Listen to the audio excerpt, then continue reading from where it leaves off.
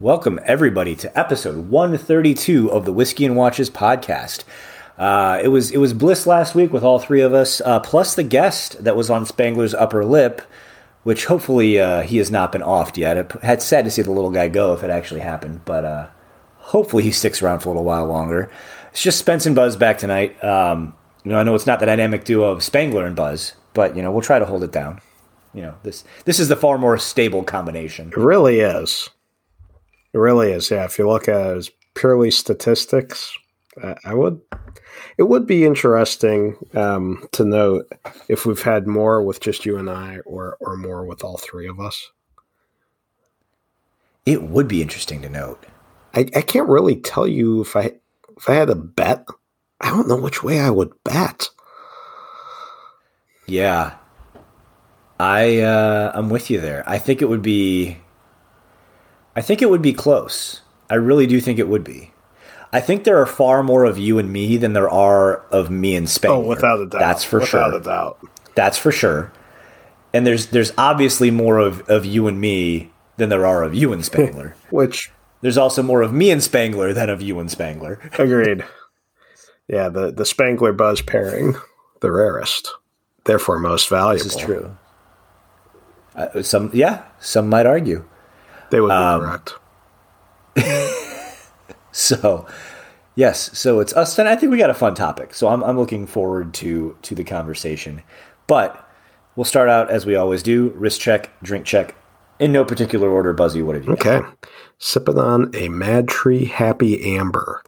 It is an amber sort of a beer, and it makes you happy. So the name is accurate. Good job, Mad Tree. I'm a little disappointed because I put out those feelers to our listeners. I am trying to find the equivalent of the Natter Day, but for fall. So I want something that is cheap to middle priced, that is more fall appropriate, something amberish, darkish, but you also need to be able to drink like 6 of them in a row.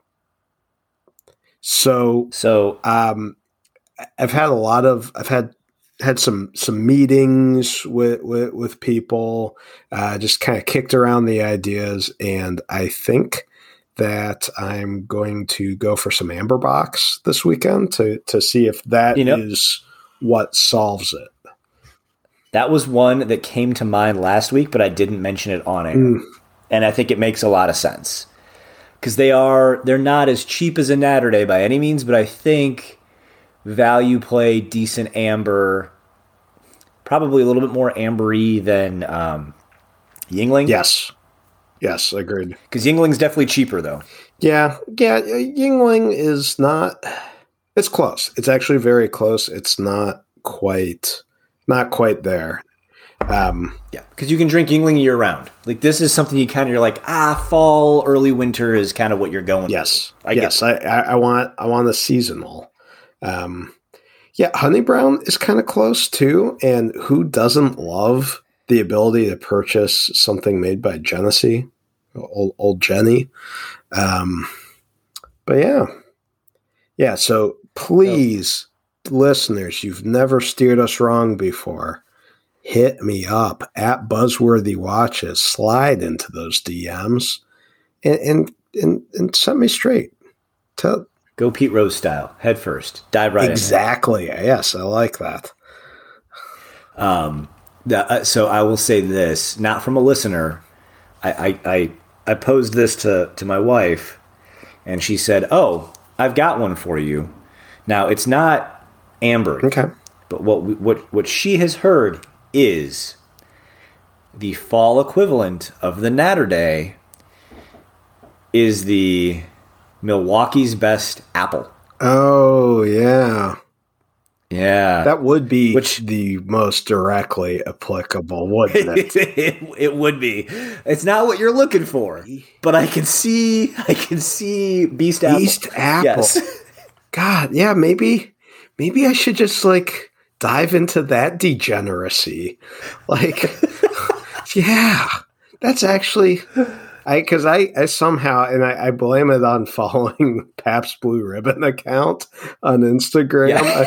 I was getting ads for Beast Apple, and I was thinking, woe be to those poor unfortunate souls that drink that. I may be a Natter Day drinker, but at least I have standards. Maybe it's time to throw those standards out the window, buddy.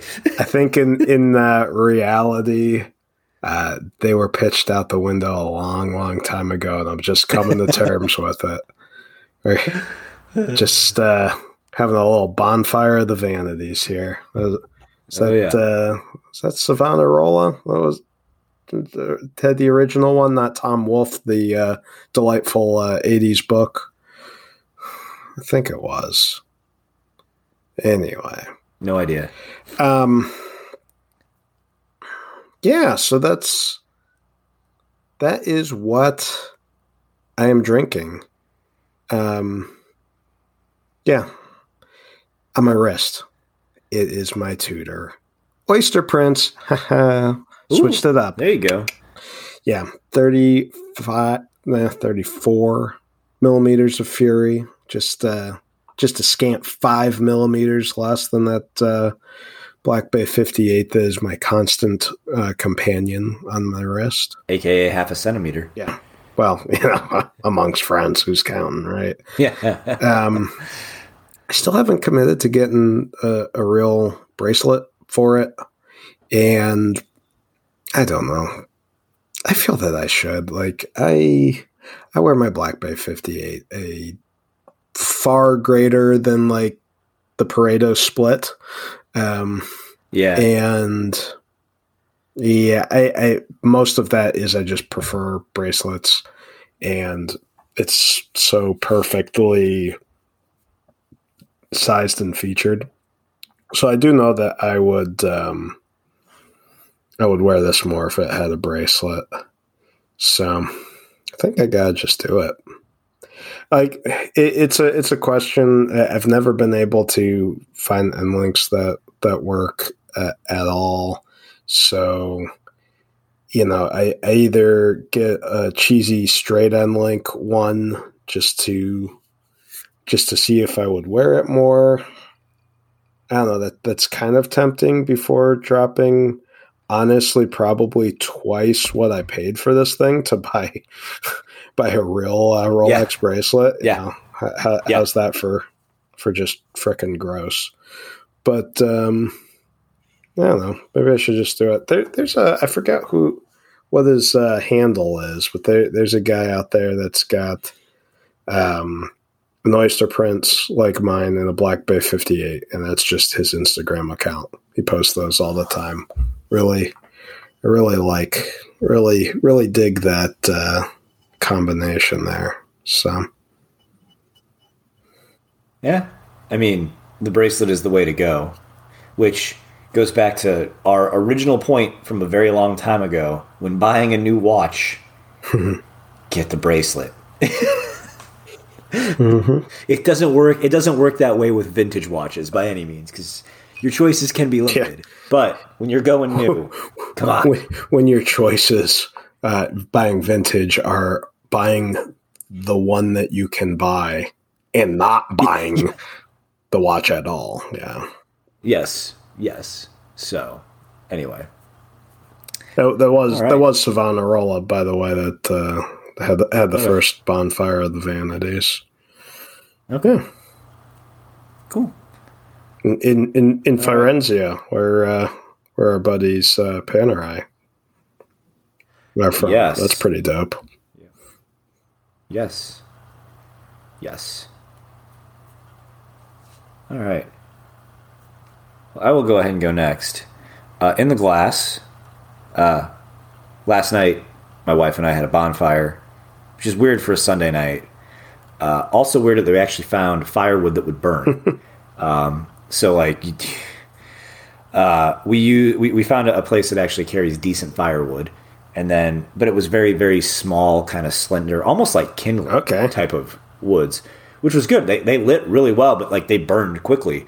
So I went and got 2 logs that were sitting in our garage from a bundle that we got 3 years ago, maybe 2 years ago, but whatever. These logs have been in my garage, out of the elements, for 2 years. One of them caught. The other one did too, but didn't really it wasn't engulfed, let me put it this way. So, Cincinnati, not exactly the best place for aging firewood, given that the humidity never really falls below 40%. Nothing burns. It smokes a ton, but nothing burns. So it was pretty exciting to find a bundle of firewood that actually lit up no problem yesterday. So despite it burning quicker than we would have wanted it to, but it was fine. It was a Sunday night. Nice. You'll have to share your source with me off air, so all of the people in the Cincy area don't buy up all of this nicely seasoned firewood. Exactly. And because of that, because it's bonfire season, I did go out and get a less expensive bottle of rye to mix with some apple cider, or as my son calls it, apple slider. Hell yeah. So I've got some Redemption rye and some apple cider in a tall glass with some ice, which is just I don't know. It's probably the whiskey version of the pumpkin spice latte, probably, would be my guess. Very basic. Two things I like. Something very sweet and something that's a little spicy. Put them together. What do you got? The comparison does break down there, Spence, although I'm not a pumpkin spice latte aficionado or any coffee adjacent drink aficionado by any means. I don't think that it has the sheer excellence that that an apple cider has in causing the trots. And then when you mix that with hard alcohol, and of course when you drink, people like to eat food that's not so healthy and good for them. That's oof. You're setting yourself up for a storm unlike any other. Well, now that we got that out of the way, I'll talk about what's on my wrist. I actually, anybody who's followed the podcast account on Instagram has noticed kind of what I've been doing since I thought of doing this about 4 days into October. I have on my blue Cincinnati Watch Company Divers Edition, but of course it is mounted to the Strap Habit pink sailcloth. Reminder for everybody. Bro is still got the Nomos giveaway at the end of the month. Get out there, donate to Real Men Wear Pink. Drop him a line. Entered for a chance to win that pretty sweet pink Nomos Club campus that was so nicely donated by the folks at Nomos. And then I think Strap Habit's on his last run, and he may only have the odd sizes left. So if you're interested in the pink sailcloth, I gotta say it's a really awesome strap. To be honest, I'm probably going to buy another one of his sailcloth straps in another color, just because this thing is so comfortable. Really good hardware, really nice leather reinforcing around the pinholes, I guess, as it were, and just really all around solidly made. And I think, as we're learning, it goes well with more watches than it probably should. And it's almost, I wonder if it's kind of like Jack Donaghy in 30 Rock. It's called power clashing, and I do it because I can. So you're wearing a paisley tie with a plaid shirt? It's called power clashing, and I do it because I can. So yes, pink strap goes with everything because it goes with nothing. So as of recording, we have 22 millimeters in stock, 21, 20 millimeters sold out. 19 is sold out too. Goodness. Interesting. 18 sold out too? These are all silver buckle. Interesting. Huh. Oh, well. I bet a lot of Tudor Black Bay 36 owners. Makes sense. With the 19. That and FOIS. First Omega in space. Yeah. Even though the first one was an Omega, the first Omega in space is the Just a little turn of phrase there for those of you who are keeping score at home.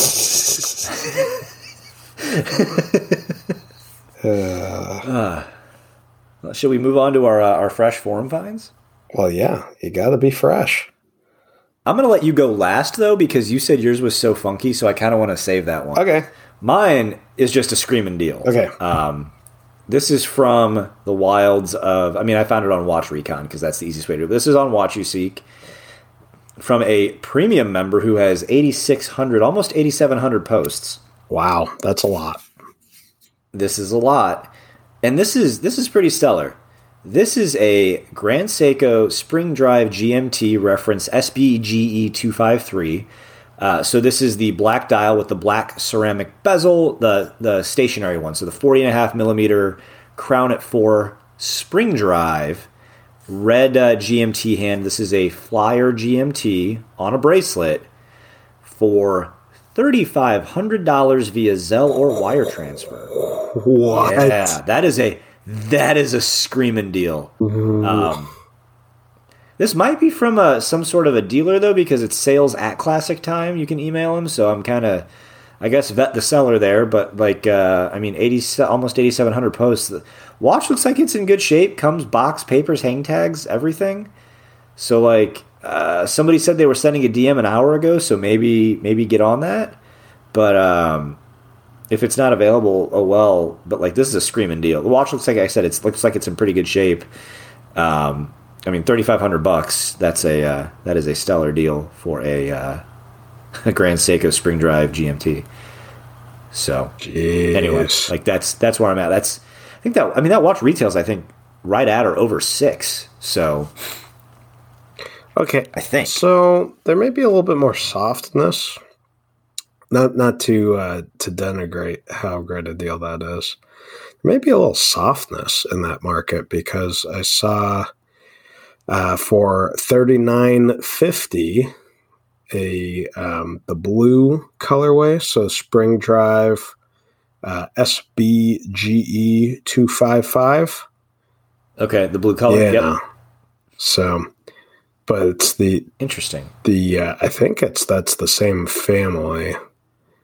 Yeah, because this is the SBGE 253, so the 255, just one number different would make me think it's the colorway. And then that was marked down from $4,450. He listed that originally. Yeah. It's got lug holes, baby. Drilled lugs. Yeah, it does. It is the way. It is. All right. So that's what I got. What have you got? I have not that thing. But I also follow me to the wilds of Watch You Seek. It's not really that wild there. I've been to wilder places. Like eBay. Like eBay, yeah. And actual physical places, too. Much wilder. True. The eBay store. Does exist? They do. Sounds... They did. That sounds a little silly. It is. Okay. So, those who are without sin should consider buying this one. Or even if you have sin already in your collection, okay, take a look at this Sin 240. Okay, so remember, like the indestructible Volvo station wagon from the 80s, the 240, yep. But with the German watchmaker Sin instead of Volvo. Okay, so this is the 240 STGZ, because that's nice. Tide watch. Okay, so this is a little nutty deal. It's got 2 crowns. Everyone knows how much I love watches with 2 crowns, despite not having any. I'm very passionate about it, and someday having one, right? So it has an internal bezel that allows you to predict the tides. If you know the time of the last tide, it lets you predict. Okay. Yeah, that is so useful in Cincinnati, Ohio. It really is. It really is. Like, well, it's half tide right now somewhere with tides. It is goofy, but kind of sweet. Like I was looking for weird complications. I actually at first was looking for alarm watches.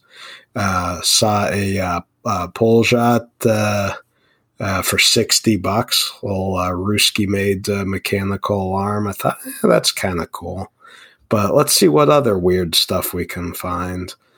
And this this Tide watch popped up. So okay, it's 43 wide, and it kind of looks at, I don't know. It's got hooded lugs, 22 millimeter. It's very flat. It's 11 millimeters thick. So, ooh, nice. It's the case shape's kind of cushiony. So, but the dial is also a bit of it. So I can't tell you whether I think that would actually wear big or small. But yeah. So all of this joy, especially if you're the sort that is nearer to the oceans, right? All of this mechanical joy could be had for $13.50. That's kind of fun. That is kind of also, it's got day date, which is handy. Maybe even more useful than a Tide bezel. I know that's a pretty controversial. I can see the combination of those things together making more sense than not have. You know what I mean? Like, because eventually you're going to have to set the watch, and it's easier to know, like, when the Tide was. It's like, oh, well, what day am I looking for the Tide in the newspaper, because Internet 1.0. And Internet so you're looking at your newspaper. You're looking at your newspaper and saying, what? Okay, so what's today? So if I want to predict when the next Tide is, I need to look at yesterday's Tide report.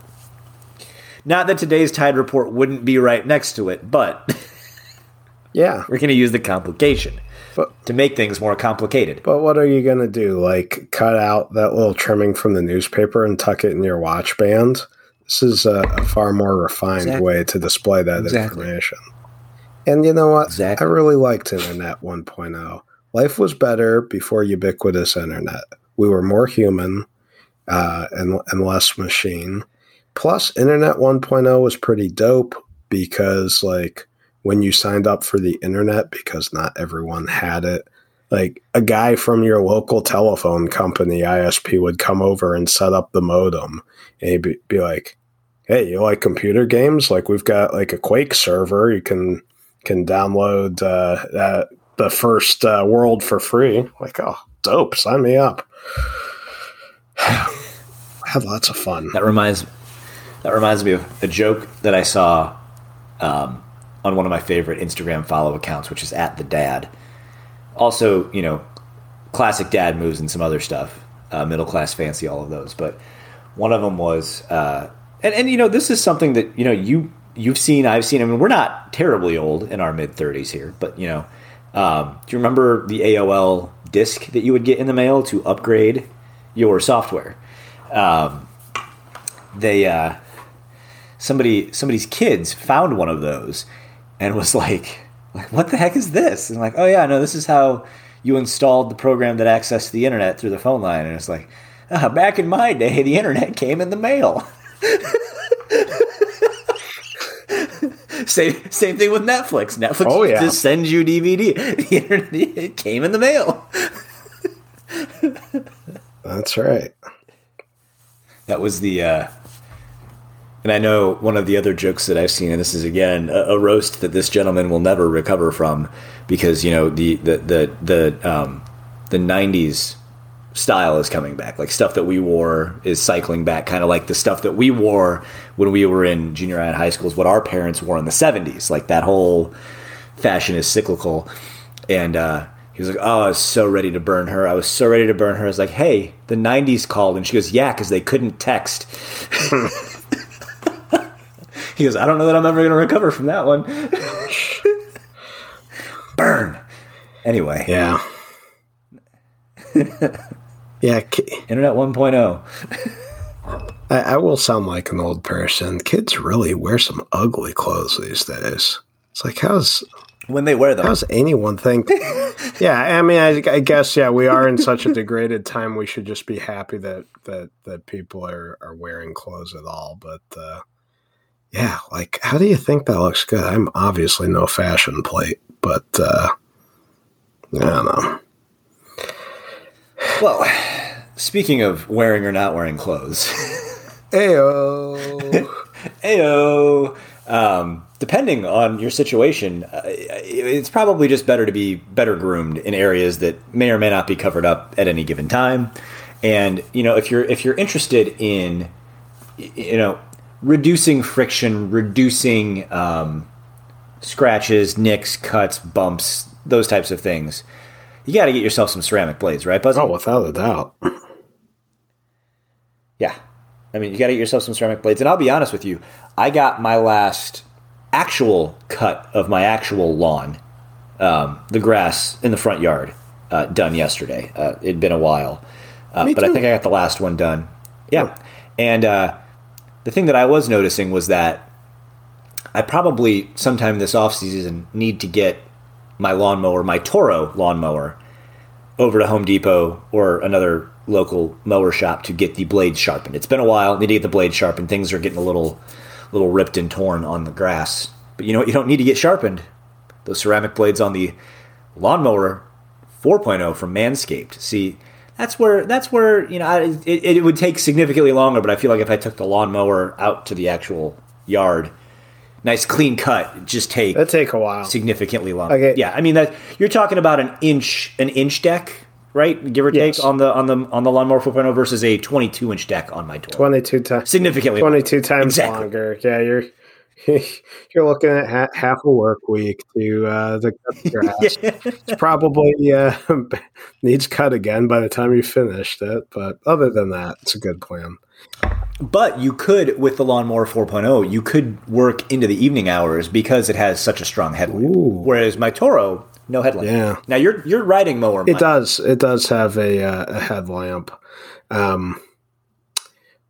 But okay, to be fair, I would never misrepresent anything from Manscaped, or really anything, right? We're not here to embellish on this podcast. Correct. Lawnmower 4.0, one thing it does not have a mulching blade like a normal lawnmower. No, it does not. Probably a good idea. Probably a good selection on Manscaped's part. But those blade cartridges are removable. So if you want to have two, one for facial grooming and one for non-facial grooming, I would encourage that. But yeah, it's a great tool. I'm really pleased with mine. Yeah. So, that's it's still continuing to be like mild sweaty season with the advent of pants entering the wardrobe on a more regular basis than just shorts. Not that I'm rocking the 3.5 inseams that Spangler and his mustache tend to wear. But still, any type of shorts does allow for a little bit more circulation, especially if you're wearing boxer briefs 2.0 with the mesh panel. But crop preserver still it goes on every day, and I don't see that changing even through winter, just because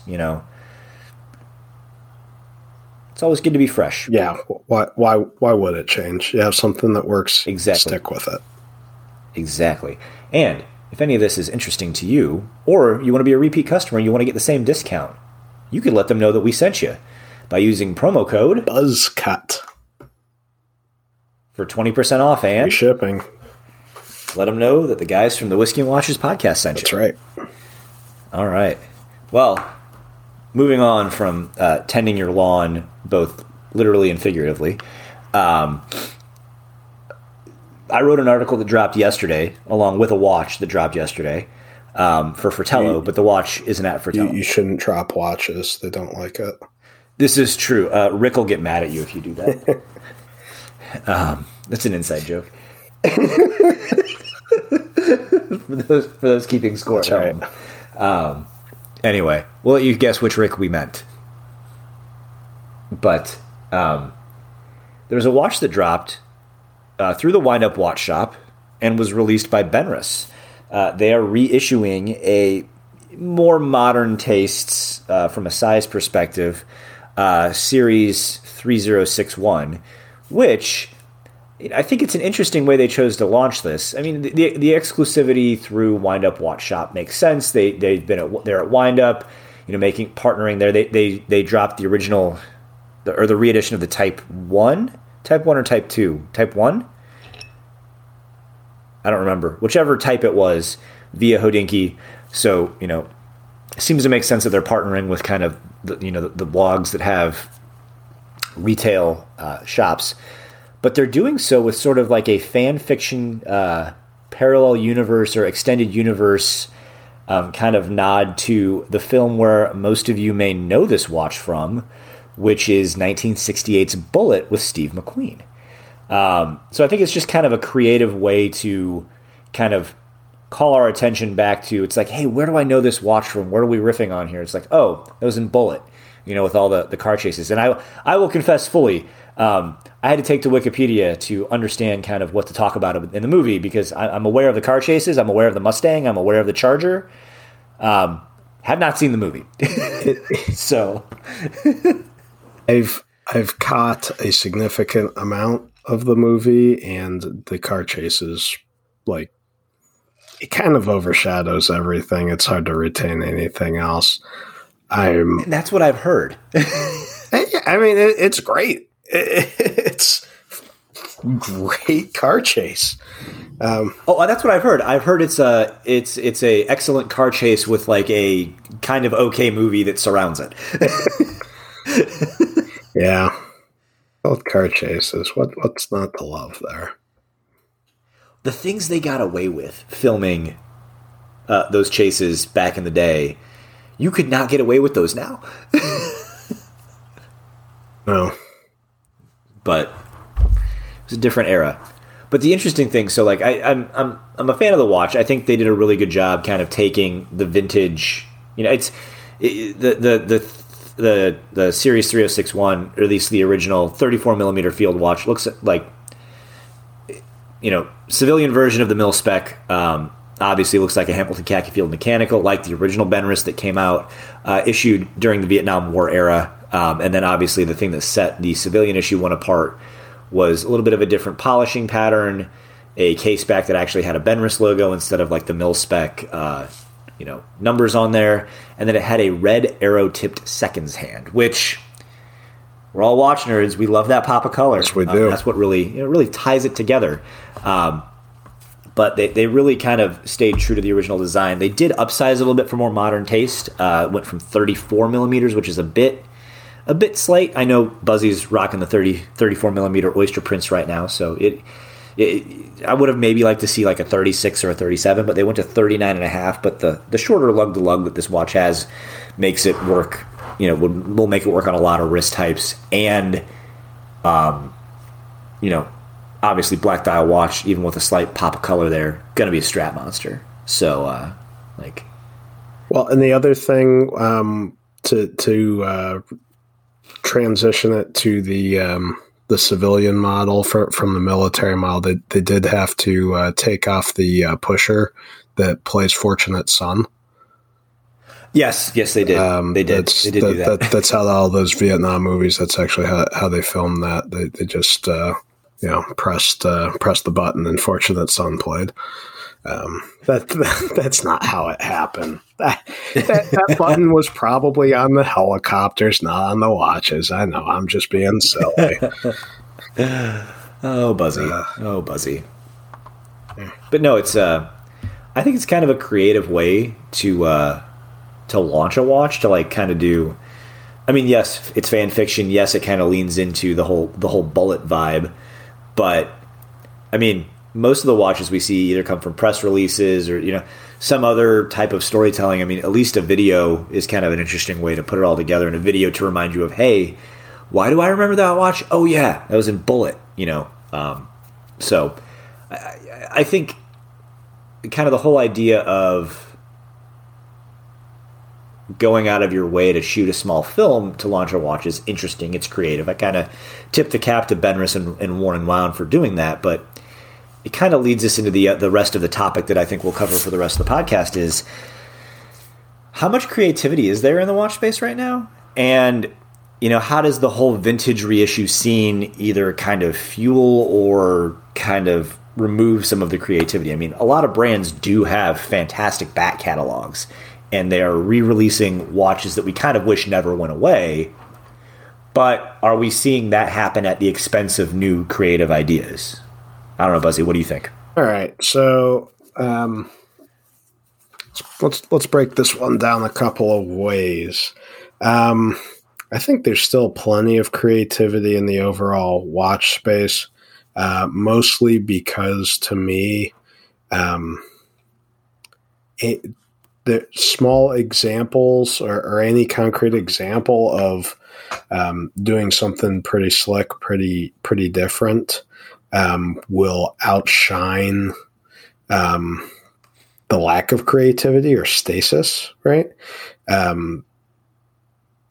So the fact that the overall watch space, that's everything from micro brands to hot horology and everything in between. So the fact that the Crown still sells the same however many watches that they've always sold, and they released a new Yachtmaster 1 that is wait a minute, that's new, I thought that they already had that one, right? So that's certainly very true that there are plenty of large brands in stasis. But to me, all of the examples of new creative stuff, outshine them. As far as launches, when we were talking before the episode, I mean, you had some good examples of some other creative launches. I'll let you share those. Sure. The one that came to mind, our buddy Mike, was with Breitling for the release of the new Navitimer, or the new Navitimers, I should say, because there were several colorways across several different sizes in that range. But essentially, a couple chartered flights with brand reps kind of, dressed as kind of more period flight attendants, as it were, walking around with like the carts that had the different watches on them that you could try on. And so chartering a flight to do a press release of the pilot's watch, I think is kind of cool. I know, Breitling has really kind of leaned heavy into that, because I remember Cole Pennington was on another launch. It wasn't for a Navitimer. I can't remember exactly the model, but essentially they're on an old, World War II era plane, one of the larger kind of like B-29s or something. What was it? That was a DC-3. It might have been a DC-3. I can't remember exactly the plane, but I remember that behind them pulled up it was a P-51 Mustang, what were the other two? But essentially 3 World War II era fighters. A Spitfire and was it a Mosquito maybe? One of those that essentially the watches that they launched that were tied to the World War II era planes. As you're in that DC-3 flying around, you see these vintage fighter planes, pull up and kind of do some stuff out the window. That's a cool way to launch a watch. I mean, going over and above to shoot a small movie, not anything feature length, but to shoot a small film to launch a watch, that's creative. I mean, a lot of the watches that we see, kind of are launched either via press release or, at a booth at a trade show type of thing. I mean, it's kind of like seeing the new Corvette roll out onto stage in Detroit. Like, it just, it's kind of what you expect, kind of what we come to know, but it's what is done every year. So it's interesting to see some brands leaning into that. The kind of the new creativity of how to draw attention to your launch. Yeah, exactly. I mean, to me, the actual launches, the creativity of those is separate from what is going on with the product. I agree completely. I think that they're obviously very important. I mean, the world's best product actually really won't sell itself. As loath as I am to admit it, marketing is required. I mean, it's not quite Schmidt from New Girl. Without marketing, he'd be dead in 3 days. But it is important if you want to have a product that will sell. As far as like the vintage reissues, I think that they serve in a very important role, because vintage watches are currently hot. They've been hot, so hot right now, right?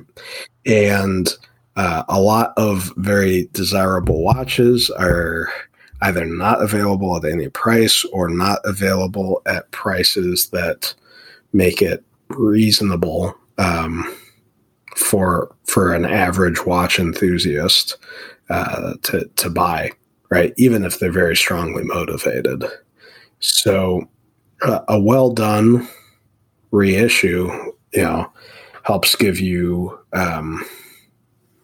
the modern package, right? Not having to worry about water intrusion, timekeeping, right? All of those things there, the minefield of vintage watches.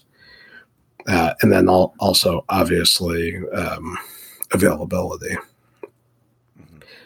But too much of just releasing reissues makes your brand dead, right? I mean, this is what Hollywood, like, I don't think of anyone, I can't think of anyone that would disagree with the statement that Hollywood is in a creative slump, right? I mean, we did both you and I did a lot of our growing up in the 90s, which was a wonderfully generative time, right? I mean, there were still blockbusters back then, summer blockbusters, right? What's the last thing that was like a Jurassic Park or an Independence Day?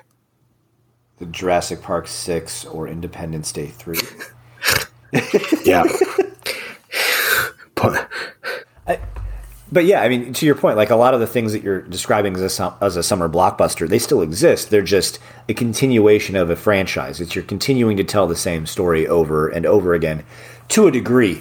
I think, the whole idea of the vintage reissue, bringing back something that in some cases maybe shouldn't have gone away. I think you look at what affected the Swiss watch industry with the quartz crisis, and a lot of companies went away. Like a lot of these models didn't go away because people didn't buy it. I guess it is because people didn't buy it. But it's because these brands didn't survive the quartz crisis, or the form in which they survived, or the form in which the IP transitioned through that time period wasn't clean. Yeah, I mean, you look at Rolex, and I say that Rolex doesn't have any vintage reissues, because you can look at a new Submariner and say, well, that just looks like you look at a new one and one from 1953 and say those are eerily similar. Like you can see the whole design language. It never really went away. I mean, will people say, oh, the 41's too big, or I don't like the shininess of the Cerachrome bezel or whatever? Yes. You can't argue though that those things aren't material improvements. Yes, it is blingier. Yes, it is flashier, but the Cerachrome bezel won't scratch. It may shatter, but you can replace it. It won't scratch. It will look new. It won't lose its color. It won't fade. And I get that as watch nerds, some of us like those things. But as far as improving the product, it's better. Objectively, it is a tougher tool watch to a degree. So I think bringing back something like the Benris, bringing back the dual crown diver that Longines has brought back, bringing back some of these designs is great. I will say I tend to prefer it from watch companies who have done that before. Meaning, hey, if I'm going to launch something that is a Longines Legend Diver, I'm going to like it's better if Longines does that. Now, I'm not trying to say that the folks in the microbrand space who are doing something like that are ripping, because they're not. They're, in most cases, those designs are kind of hybrids or stylized versions of kind of what you would have expected from a watch. The designs are a little bit more original. They aren't really saying, "Oh, that's just an XYZ watch from this brand that no longer exists." I think it's kind of. I kind of prefer to see it from the brands who made those before. That said, to a degree, I kind of almost wish they would do as much of a one-for-one reissue as they could. Meaning, if it was a 34 millimeter watch, maybe make it 34, 35, 36 maybe. Like, don't go all the way to 40. Like, I get you're going for modern tastes, but that's really, if I want something to look vintage, I kind of want it to look all the way vintage. I don't own it anymore, but I feel like that Rodot Diastar that I did that I had the 50th anniversary edition, that was like a 1-for-1 of the original. I mean, it was tiny. It was great. It had a folded link bracelet. It had a spring-loaded clasp that was super thin. Like, if you were going for a vintage Diastar, like, that was what it was. So, I don't know. I think brands are kind of playing it a bit safe from that perspective, though, when it comes to those vintage reissues, because that is kind of where tastes have trended lately. And, I mean, to your point, Buzzy, anything that is new and creative, like, everyone has an opinion on it. But I feel like, now, again, watch nerds aren't most consumers by any means, and I think there's more of us now than there ever have been, or at least more people who consider or who are looking at watches now. And I think, as wild and as crazy as fashion is, like, you still kind of look at it as like, oh, somebody's wearing all this, oh, and they got a Datejust on, because the Datejust just makes sense. It's like, okay, that's fine, but like a Lindy Wordland Octopus. Like, think about that. Think about a lot of stuff that Hublot does, or some of the stuff that the AP Royal Oak, like, concepts. Some of those watches are kind of crazy. You're like, is that really for me? Now, some of that's because of the price tag, but like, you can get a deal on a used Octopus. Like, is that really where you're gonna go? Like, you could say that's a heck of a new design, but I think those types of things are a lot more hit or miss than that's nice. Like, you know what I mean? Like, people will see a new version of a khaki or Hamilton khaki field mechanical, be like, oh, it's slightly better. Oh, it's a different. Oh, it's bronze now. Oh, cool, that's nice. Like, that's nice. Versus, you see a Bulgari Octa Finissimo, and that's either something you like or something you don't. Like, it's. I think that is, and we've talked about this a little bit, and other folks have as well. Of the more forward-looking modern designs, the Octo Finissimo is kind of one that's all its own, but you can kind of see as, oh, that's one of the ones that we're going to look back on and say, yeah, that was a pretty classic design of the era. But it is, I don't want to say divisive. It's one that it either works for you or it doesn't. Yeah, that entire Octo family, I mean, that's been another flourishing of creativity. The different materials, the ultra thin, the complications. I mean, it's been funny enough. When we were talking earlier about just overall, is there any creativity left in the watch game? Like, that was in my head, the kind of extended Octo family. So that's one that I've not worn or seen in the flesh, but could see myself buying. It wears really well. I've tried one on before. It's kind of ridiculous for it. I don't want to say it has a big footprint, but I mean, given its dimensions and its shape, it has a big footprint. But for something that's that big, for it to be as thin as it is, it's really kind of it kind of messes with your head. You're like, this is there's something here doesn't compute. And it's funny, like I've heard somebody say the same thing. Not that I've ever owned, like not that I've ever touched one, but I can remember listening to a very old episode of Hodinkee Radio with Stephen Pulverit and James Stacey, and they were talking about the time they got to try on a Richard Mille Rafa Nadal edition. And he's like, you see this watch, and I mean, they're not small watches.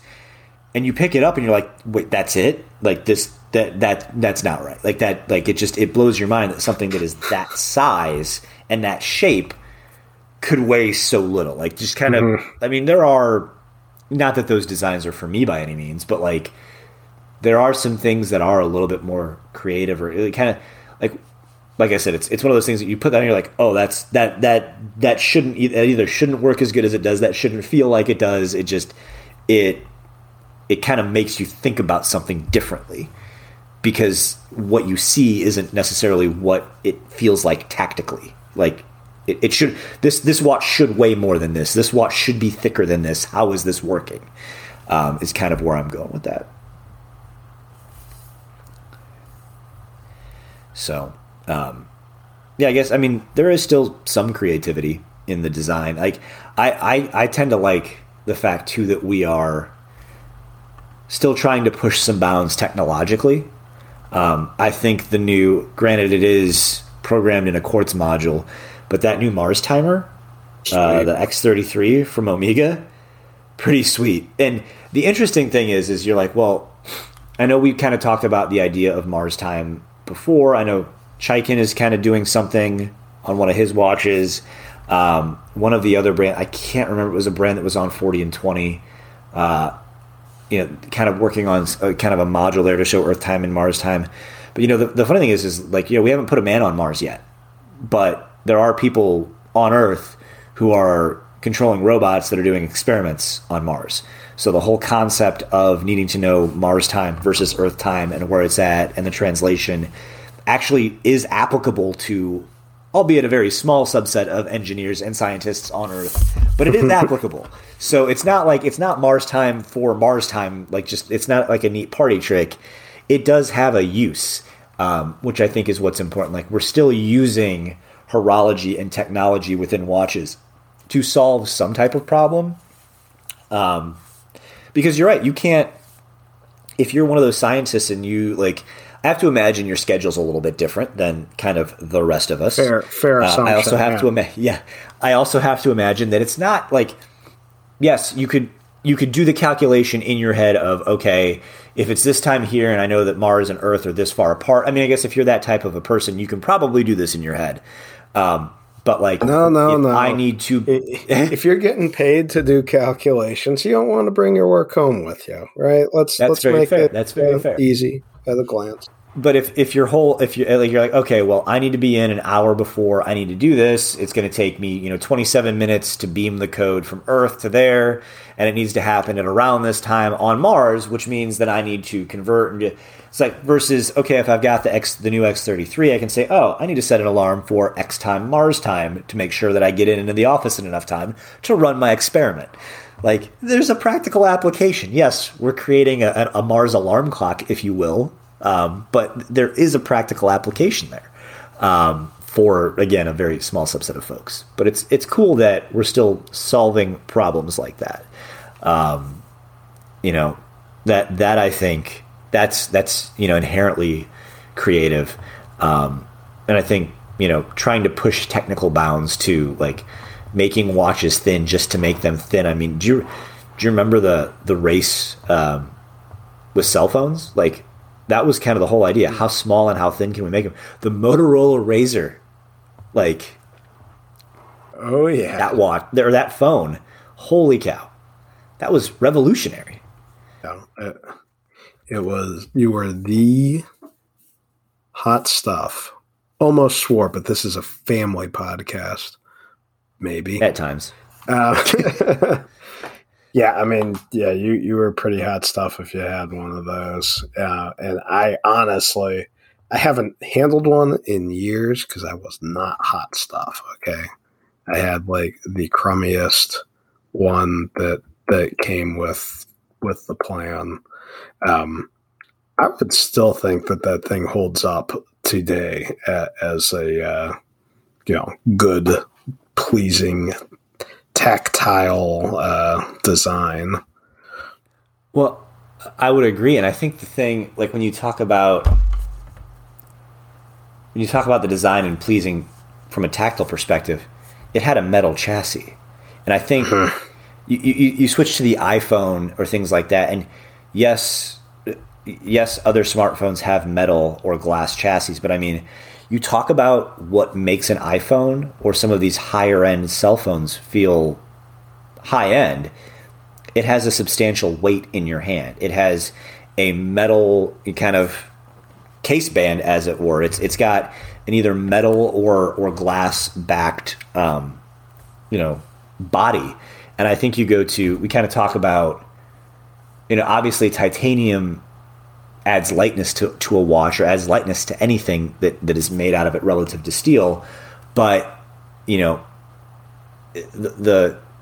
kind of, I think that's one of the things that some titanium watches have to get over is it's like, oh, this because it feels so light, maybe it feels a little cheap.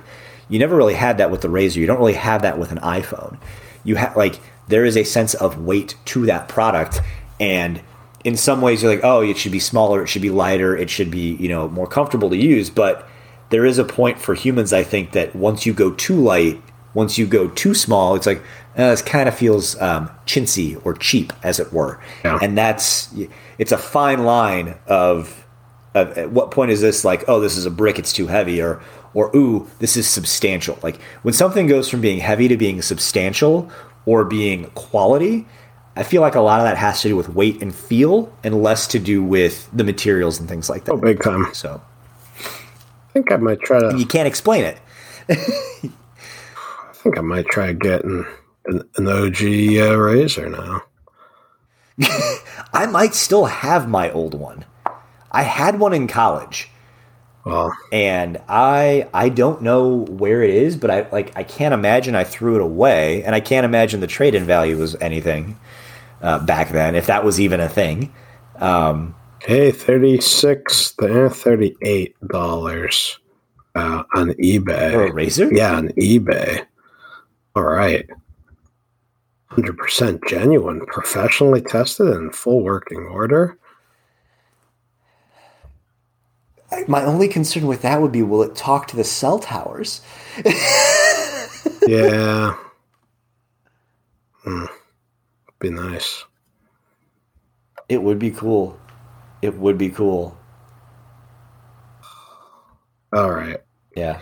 Well, I don't know. I don't know. You have much more to add on here? I feel like we went off the rails with the whole I'm possibly buying a Razr thing. We did. I mean, I just kind of go back to, I think there is a time and a place for vintage reissues, but I think I would caution brands, and again, this is not that any of them are listening, to keep pushing forward, because if at the end of the day everything that comes out is just a new version of something that used to exist, I think we kind of lament, okay, where's the new model? I would love to see somebody do an entirely new model. Our friends at Oris did. The PPX is a Halo with the baby PPX underneath it. That's an entirely new model. I mean, you could argue that it's part of the Pro Pilot series, but there's not much in their catalog that looked like that prior. So new models, new things to be excited about.